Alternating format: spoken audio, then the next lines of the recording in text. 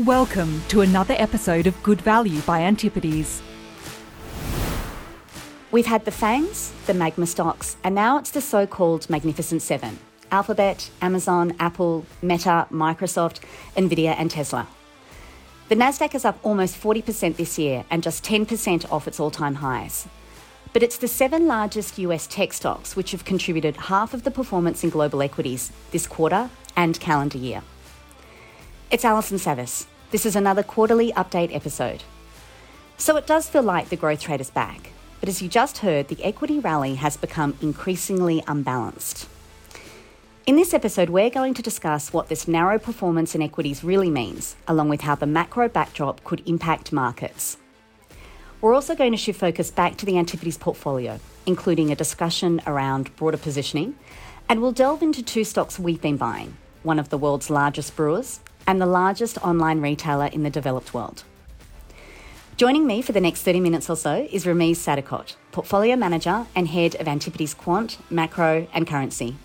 Welcome back, Ramiz. Well, thanks for having me again. So, the anticipation around recession in the West has dominated the quarter. But before we get into our broader macro views, let's start with the market. Performance over the quarter and even the last 6 months has been very narrow, driven by just 7 stocks. What do you think the market is telling us? Yeah, it's really intriguing. You're kind of bombarded by headlines at the moment. When you hear that the S&P is just 5% from the all-time highs, you'd be forgiven for thinking the market's roaring and painting a pretty optimistic picture of the world. But headline indices mask a lot of detail and a lot can be going on beneath the surface. So, for example, the S&P is up about 20% over the year. If you remove the Magnificent Seven, it's up around 8%. So 7 stocks alone have contributed to the majority of the S&P's performance. And so I guess we need to ask ourselves what's going on. And I think there are a couple of reasons. So first, investors have gravitated towards businesses that they feel are defensives. The mega cap tech names, they carry a perception of having these fortified moats and strong pricing power. And on top of that, these names are also beneficiaries of the AI revolution, which is seen as the next bastion of structural growth. And so what you're seeing is that earnings have been quite resilient as cost cutting has offset the slowdown in top line growth. The market has become a lot more constructive about their earnings power over the next few years, and a lot of future hope has been priced into multiples. As a group, the Mag 7 or the Magnificent 7, they re-rated to around 30 times next year's earnings, so at a meaningful premium to the S&P. You could argue as well that we've had this really quite significant, quite large one-off injection of liquidity into markets from the US Treasury. So the US Treasury likes to keep a pretty stable cash balance in the bank. But during the back and forth of negotiating whether to lift the debt ceiling, the Treasury has essentially had to spend their savings without having the means to replenish the piggy bank, per se.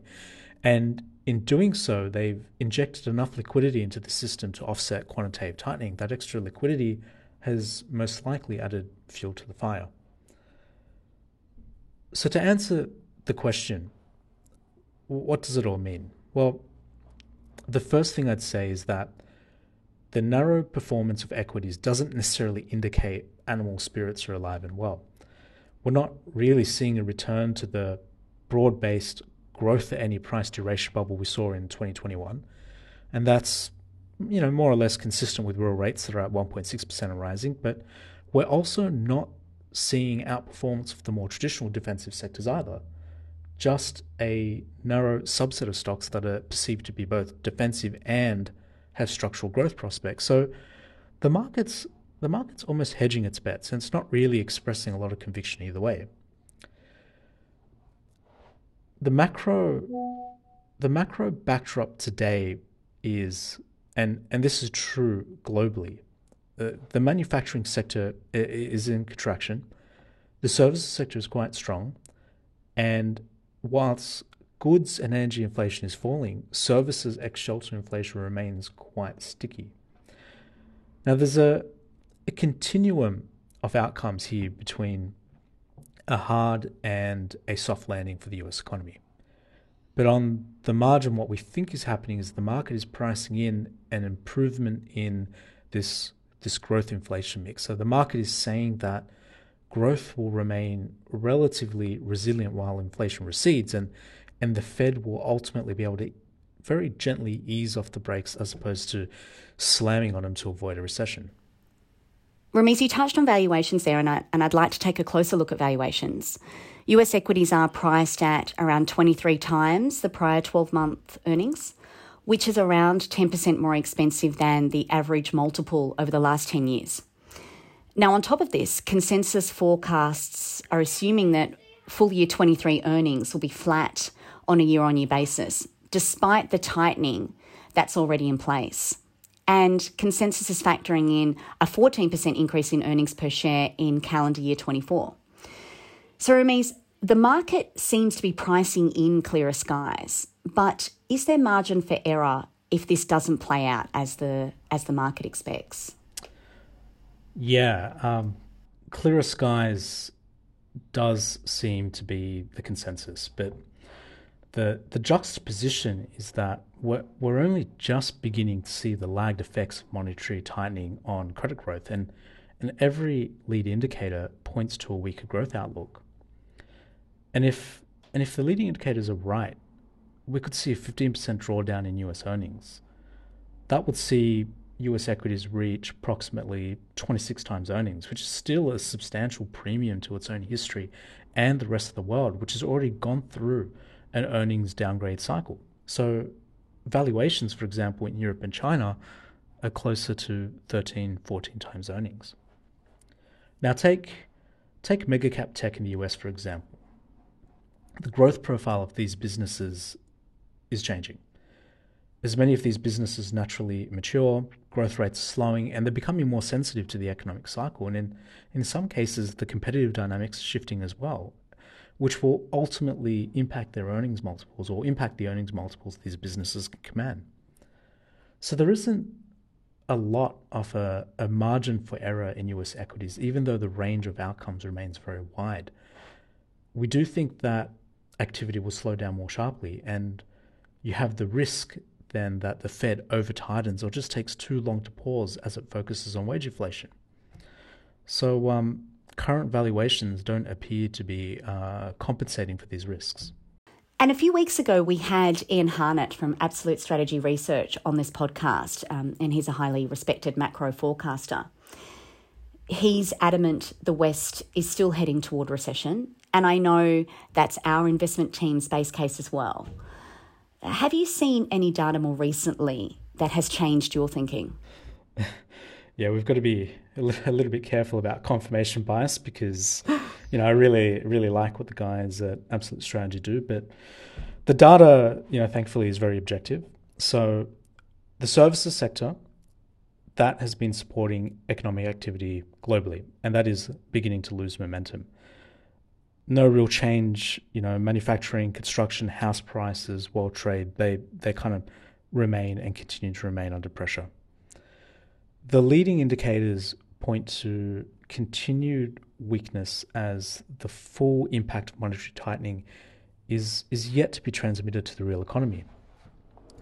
The monetary regime today is tighter than it has been for the last 15 years, and we think that's going to be challenging for growth. So what we're seeing today in inflation, GDP, industrial production, for example, is the result of tightening, which was actually done months ago. The lags to monetary policy range between 12 to 18 months, so the full impact is actually yet to be felt.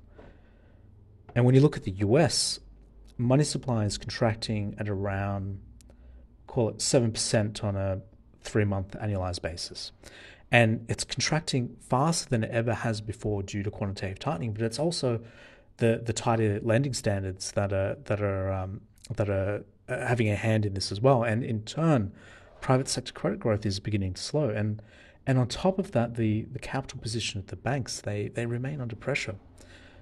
Without rate cuts, credit standards and the desire to lend will continue to tighten.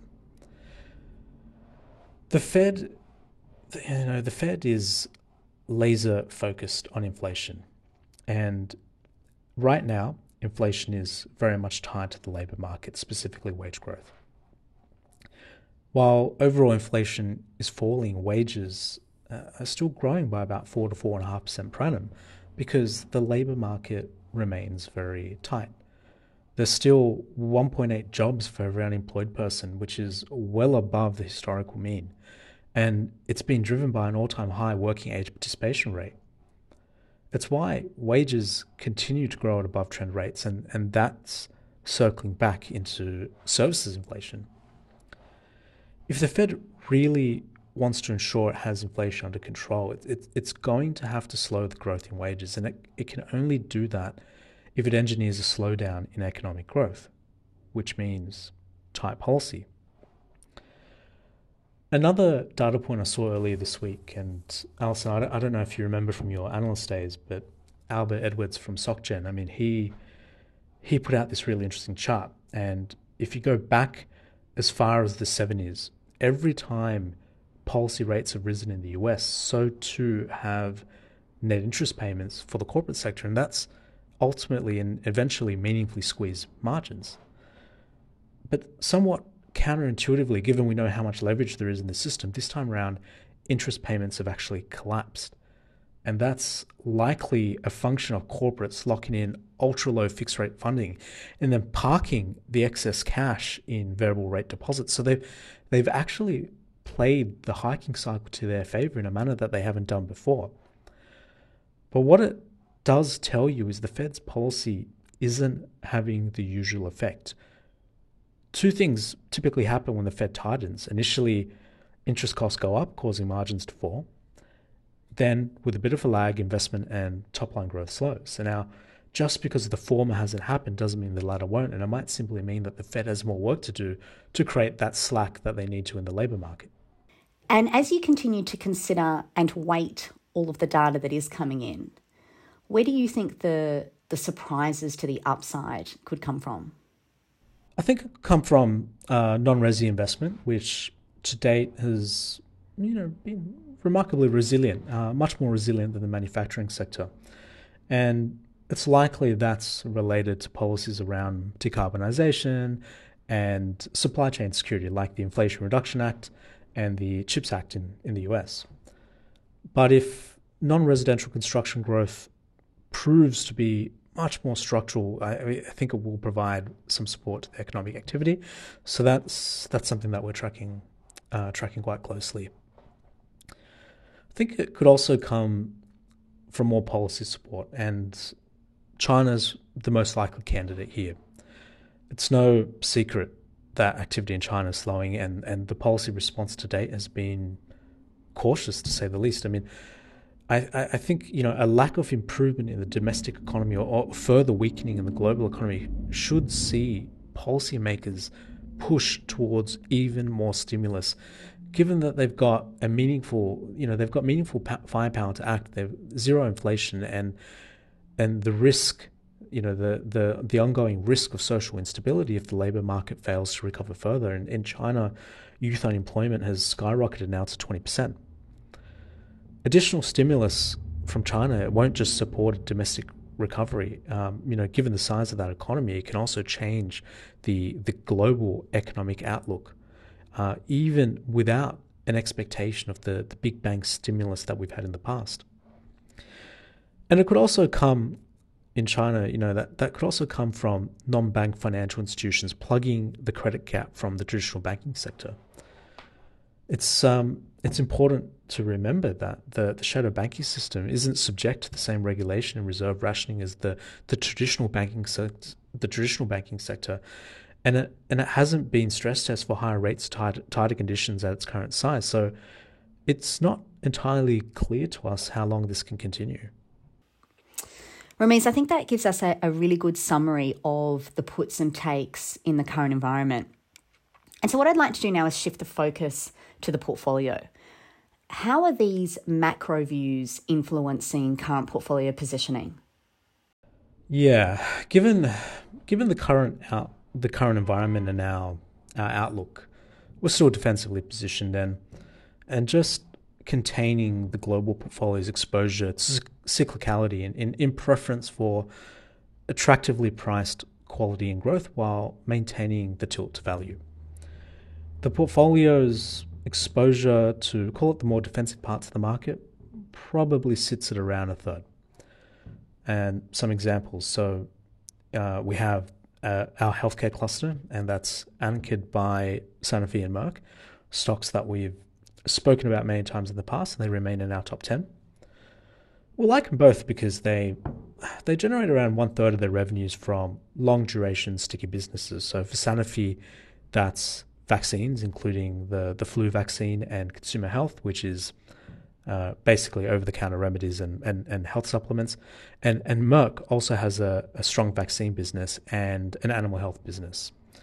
They both have interesting opportunities to grow those businesses. The patent cliffs are manageable, and both have much lower drug pricing risk relative to peers. And they're priced at low double-digit multiples with earnings growth in the higher single digits range. So that's the healthcare cluster. We've also got what we believe to be relatively reasonably priced cloud and software exposures. So stocks like Oracle, which is it's benefiting from the continued transition of ERP or enterprise resource planning software to the cloud, and they're taking market share because transitioning to a subscription-based service is much more affordable for smaller businesses from a cash flow perspective.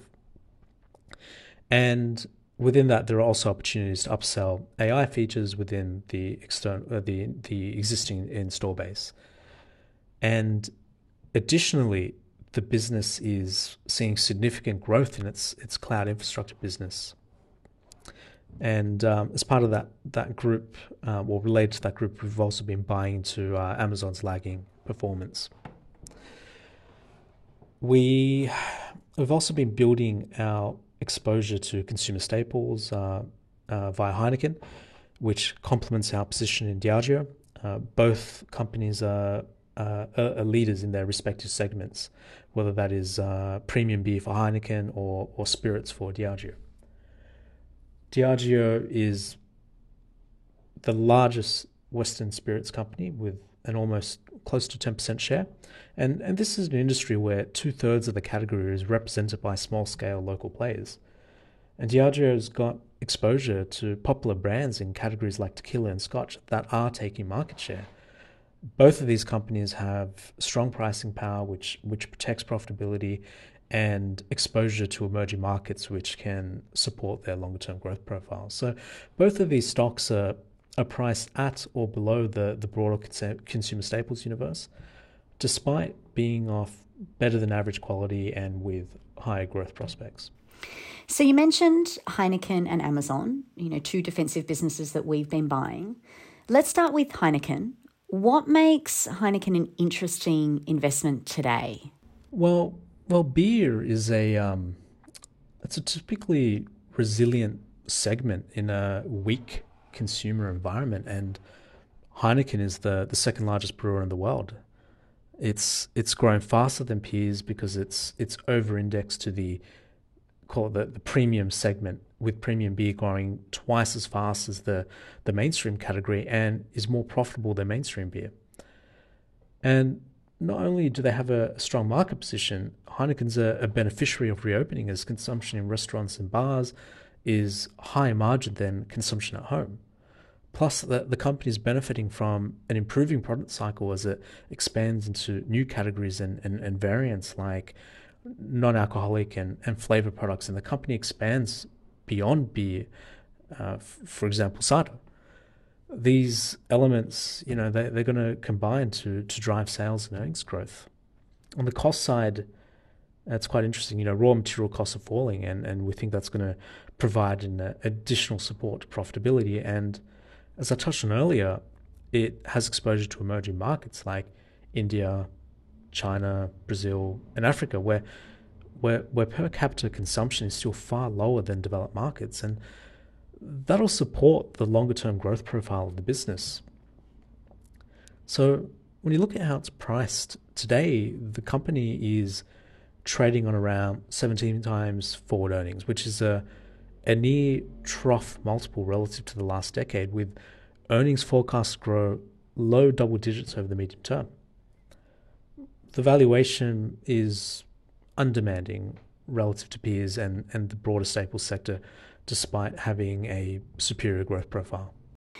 And what about Amazon? Circling back to where our conversation started today, there has been a lot of focus on mega cap tech and a lot of hype around AI. And yeah, AI will absolutely infiltrate our lives in ways we are yet to fully appreciate, but it's still a long way from broad monetization. And there will be as many losers as winners, especially as more and more capital is deployed. And as you called out earlier, mega cap tech isn't cheap. So how do you reconcile these comments with the decision to add to Amazon over the quarter? So we do have some exposure to mega cap tech in the portfolio, but we are underweight the benchmark, and we've been quite selective in our approach here. So our preference has been cloud and software businesses where we have seen an upside to adoption and an easier monetization of AI within existing software. But as a consequence of what we've seen in the last quarter in the markets, multiple dispersion has actually expanded. So multiple dispersion is the ratio of the most expensive stocks relative to the cheapest stocks. The most expensive stocks have become even more expensive relative to the cheapest stocks over the last 3 months. Now, that's something that's happening between regions, between sectors, and also within sectors, and this includes tech. And Amazon has actually lagged other parts of the mega cap tech complex over the last 12 months over concerns around the company's growth profile and its profitability, and also more recently a view that the company won't be as big a beneficiary of AI relative to its peers. And as those concerns have manifested, it's presented an opportunity for us to buy Amazon at fairly attractive valuations, and it actually looks quite cheap from a few different angles. So today it's priced at around a 40% discount to its sum of the parts valuation on an EV to revenue multiple relative to peers. So what I mean by that is, if you apply a peer EV to revenue multiple to Amazon's various business segments, it's typically been priced at about 1 times its peers. Today, it's priced at a 40% discount. And another way to contextualize the valuation is that on our analysis, AWS, which is Amazon Web Services, the cloud business, it's worth around $900 billion on a discounted cash flow basis. Based on Amazon's current EV, that would leave the retail business valued at just $500 billion, or around 0.5 times Amazon's GMV. GMV is the gross merchandising value and effectively the value of all the goods sold through Amazon, and that's very low compared to peers, which are typically valued at about 1 times GMV. So on these valuation metrics, we think that there is a place for Amazon in a pragmatic value portfolio. And do you see the opportunity in Amazon's e-commerce business or the cloud infrastructure business, or is it both? It's in both. US e-commerce is still only around 20% of total retail sales. That's going to continue to increase, and given Amazon's investments in warehousing, logistics, last mile delivery, not to mention AI, which translates to better inventory management and faster delivery times, Amazon is going to continue to take market share, particularly in high growth, low penetration categories. And on top of this, profitability is set to inflect as projects to reduce costs and increase efficiency are nearing completion. On the cloud infrastructure business, so that's AWS. AWS isn't growing as fast as Microsoft's Azure.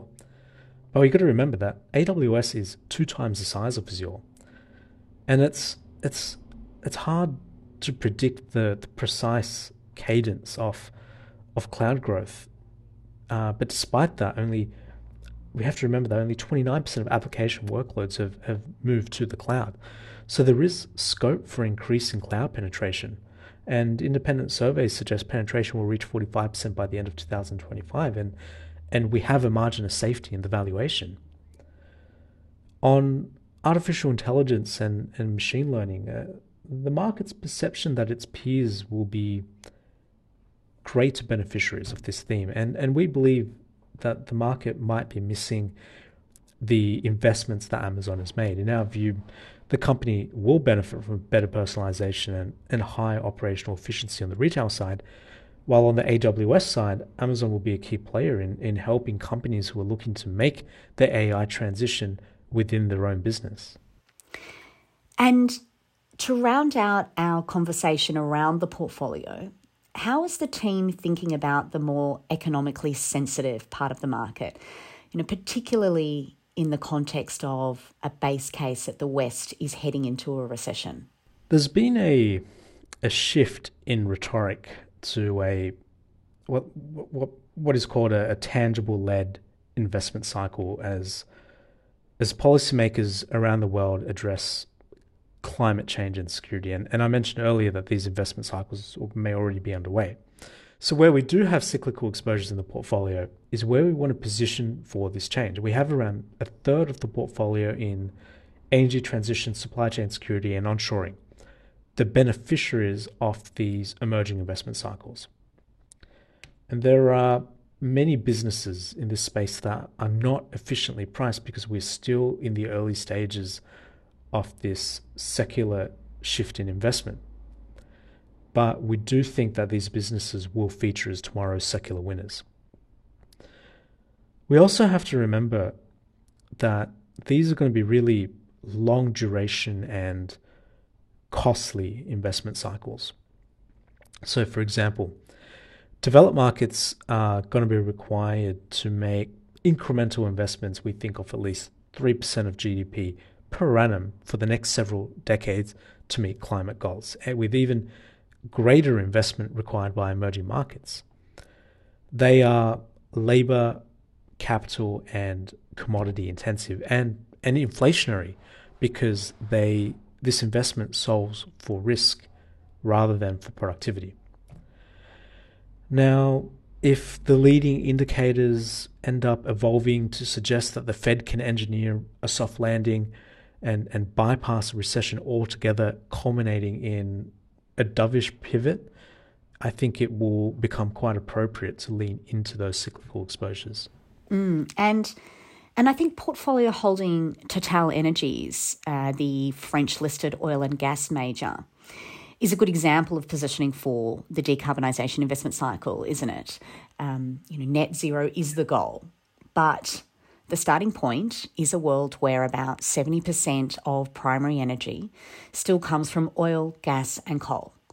And since gas has half the emissions of coal per unit of electricity produced, it does have an important role to play in that journey to decarbonisation. Yeah, I think that's right. I mean, what we like about Total is it generates half of its upstream profits from natural gas and the other half from oil.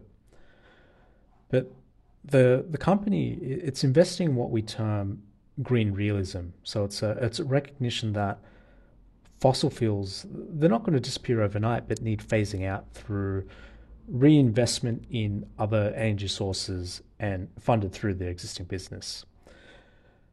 More than half of their capex is going towards gas, and gas is a transitional energy source, renewables, hydrogen, and other transitional technologies like biomass, with the remainder of new projects, or the remainder being spent on new projects and sustaining the existing oil business. Total's management, they've indicated that by 2030, half of the company's revenues are going to be gas, with oil falling to 30%. Another interesting addition to the portfolio is, and so it's a more recent addition, is Saint-Gobain, and they provide lightweight and energy-efficient building materials like insulation. Over 70% of their products are related to sustainability, so Saint-Gobain will also be a beneficiary of the energy transition. And the company is doing lots of interesting things. So, for example, they've achieved the first zero carbon, and that's scope 1 and 2 emissions, so the first zero carbon production of glass. And they're receiving old materials and repurposing them into new products. So, I mean, the company is listed in France. More than 60% of the earnings come from North America and emerging markets, and it's it's priced on a multiple for around 10 times forward earnings, which it's a trough multiple relative to the last decade, and it's derated because of concerns over housing construction in Europe and the US. But what we think the market is missing is that over 50% of the business is exposed to the relatively resilient renovation market. Well, thank you for your time today, Rameez. I think that's been a fantastic quarterly update. Thanks, Alison. Thanks for having me. If you've enjoyed this episode, don't forget to subscribe to this podcast so you can get an alert when the next episode goes live in a few weeks. For further information on Antipodes, head to our website, antipodes.com, and you can also follow us on LinkedIn and Twitter. The content in this podcast is general information only. It is not advice of any kind and doesn't take into account your personal financial situation, objectives, or needs. You should seek professional advice before making any financial decisions. Stock commentary is illustrative only and not a recommendation to buy, hold, or sell any security.